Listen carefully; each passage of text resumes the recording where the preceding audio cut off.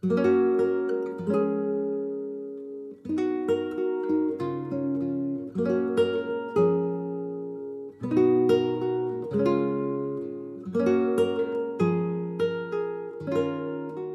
is Glyza for Classical Adventures for One, where I read classical work dramatically and discuss things about that work that I find interesting and want to share with my listeners. If that's something that you're into, stick around and let's talk about fictional books of the past.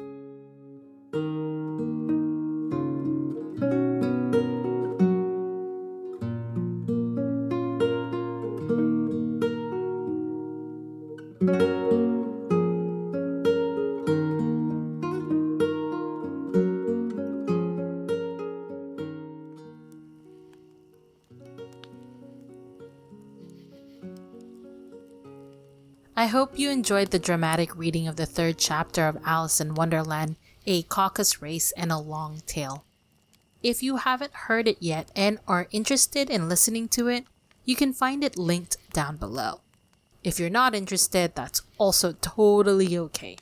Thank you still for joining the discussion portion of this episode. The art pieces that are displayed for the dramatic reading and the discussion were done by my good friend Eric. I met him while I was still living in Korea, trying to finish my master's. He is one of my many talented friends that does a lot of really relevant work for our times. I'm so glad that he took time off from that important work and did a little bit of art for me. If you're interested in learning more about him and supporting him, which I definitely encourage you guys to do, please check out the links below for more information.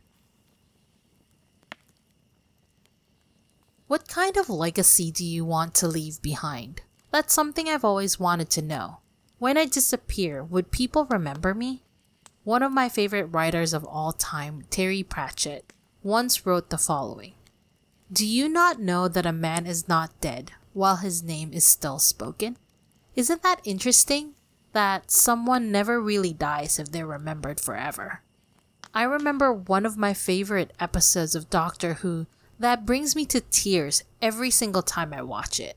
It's called Vincent and the Doctor, and it's about Vincent van Gogh.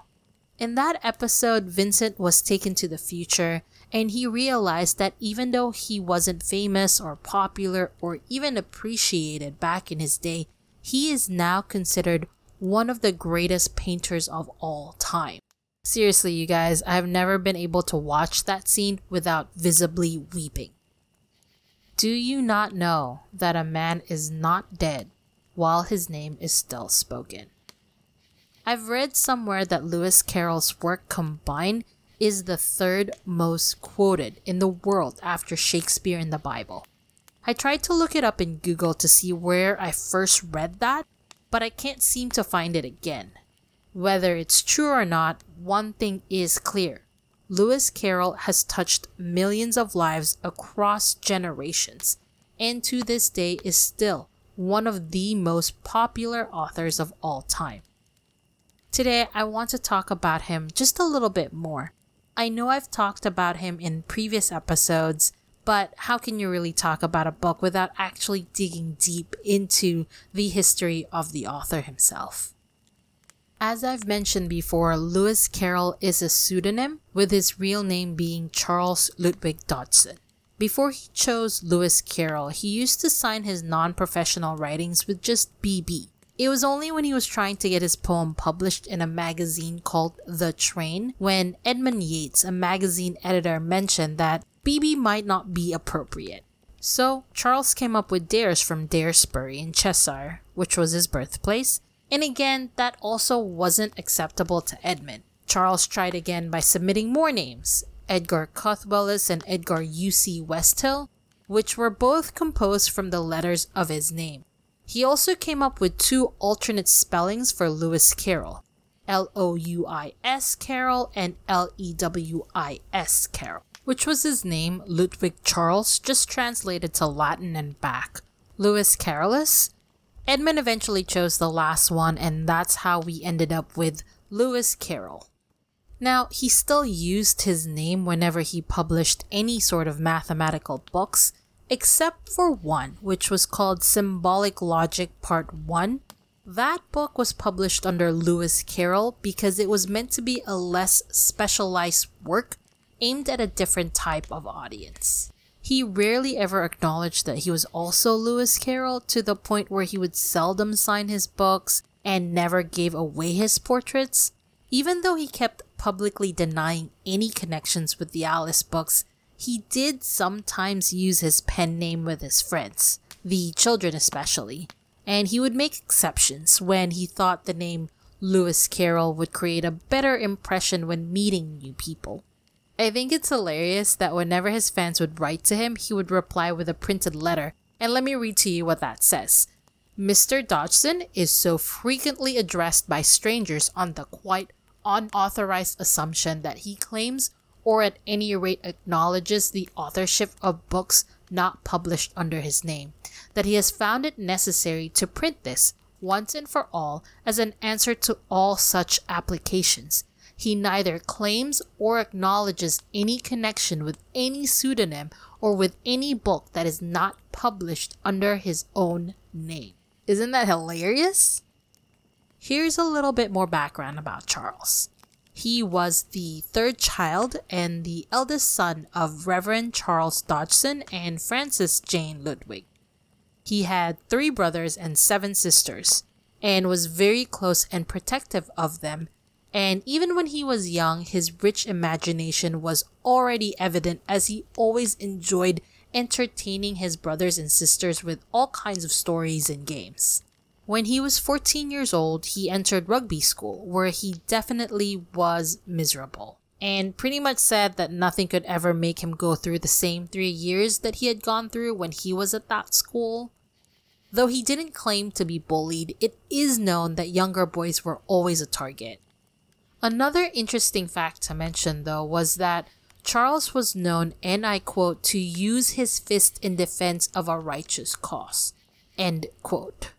So, I don't think he ever really let himself get bullied or would ignore other kids being bullied as well. Though he didn't have fun at school, he definitely excelled in school, especially in maths, where one of his teachers even mentioned that he had not met another more promising boy since he had come to rugby.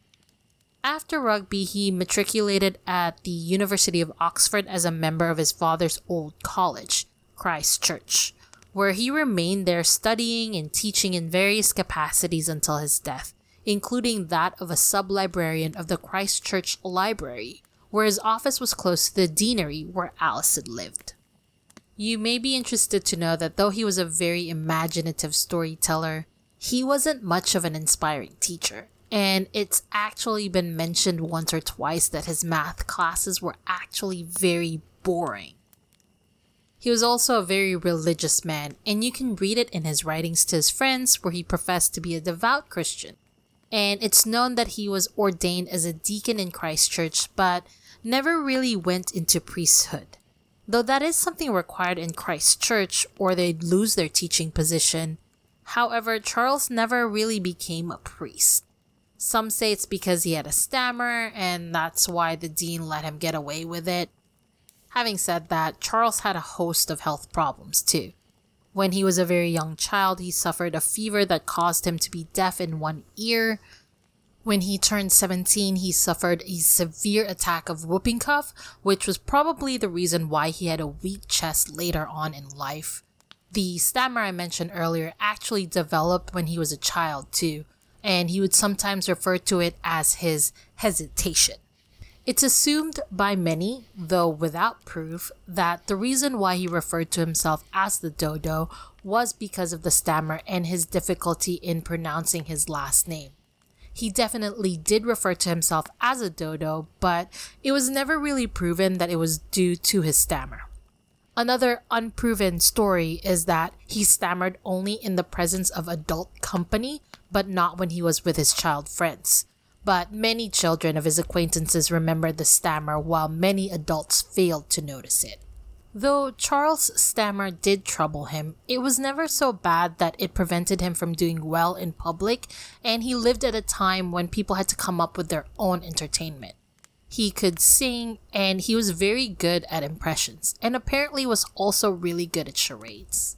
Charles was a very precise and orderly man who made lists of all kinds, and I even read somewhere that he would even keep track of menus in his diaries so that people would not have the same dishes too frequently. He's also the type of guy who would write a letter to someone if whatever that person did was not something he liked. He would often write pieces that would be satirical of the academic politics in Oxford, and he mostly did this because he believed by writing them down, instead of participating in an actual debate, he would be able to write his arguments clearly without being hindered by his stammer. One of the things that have been going around in regards to Charles was that he was very prudish and very shy, and only liked the presence of little girls. But there are many proofs against that theory. Charles had plenty of adult friends that he did visit often. Yes, it is true he loved the company of children. He told many stories to them, and though he was especially fond of little girls, he had plenty of friends that were boys as well. Even though they only hung out for a short time, he would write them many letters, and whenever he went on journeys, he would always have plenty of games and puzzles with him in case he met children to become friends with. Charles was very fond of the theater and opera, though he really wouldn't enjoy anything that made jokes about God, as he was very religious. He also enjoyed playing all kinds of games like croquet, backgammon, billiards, chess, as well as playing magic tricks. He also invented plenty of puzzles, games, ciphers, and aids for memory. One of the things that he actually invented was a tool for writing in the dark. Speaking of writing, he was a proficient writer. He liked to write in his journal all the time and actually managed to write a diary consisting of 13 volumes, and liked to mark especially good days, and liked to write letters, especially funny ones, to his child friends, and he actually wrote an amazing 98,721 letters throughout his life. Other than writing, he had other hobbies that included photography and was one of the best amateur photographers of his time. When I first heard of the subjects of his photography and sketches, which was children in the nude, specifically girls, I admit, I was very concerned that maybe the author was not as innocent as he appeared. I did, however, discover that all Victorian artists did studies of child nudes, and many mothers would actually request pictures and sketches of their children in the nude and display it on their mantle, and that was a common thing of the time.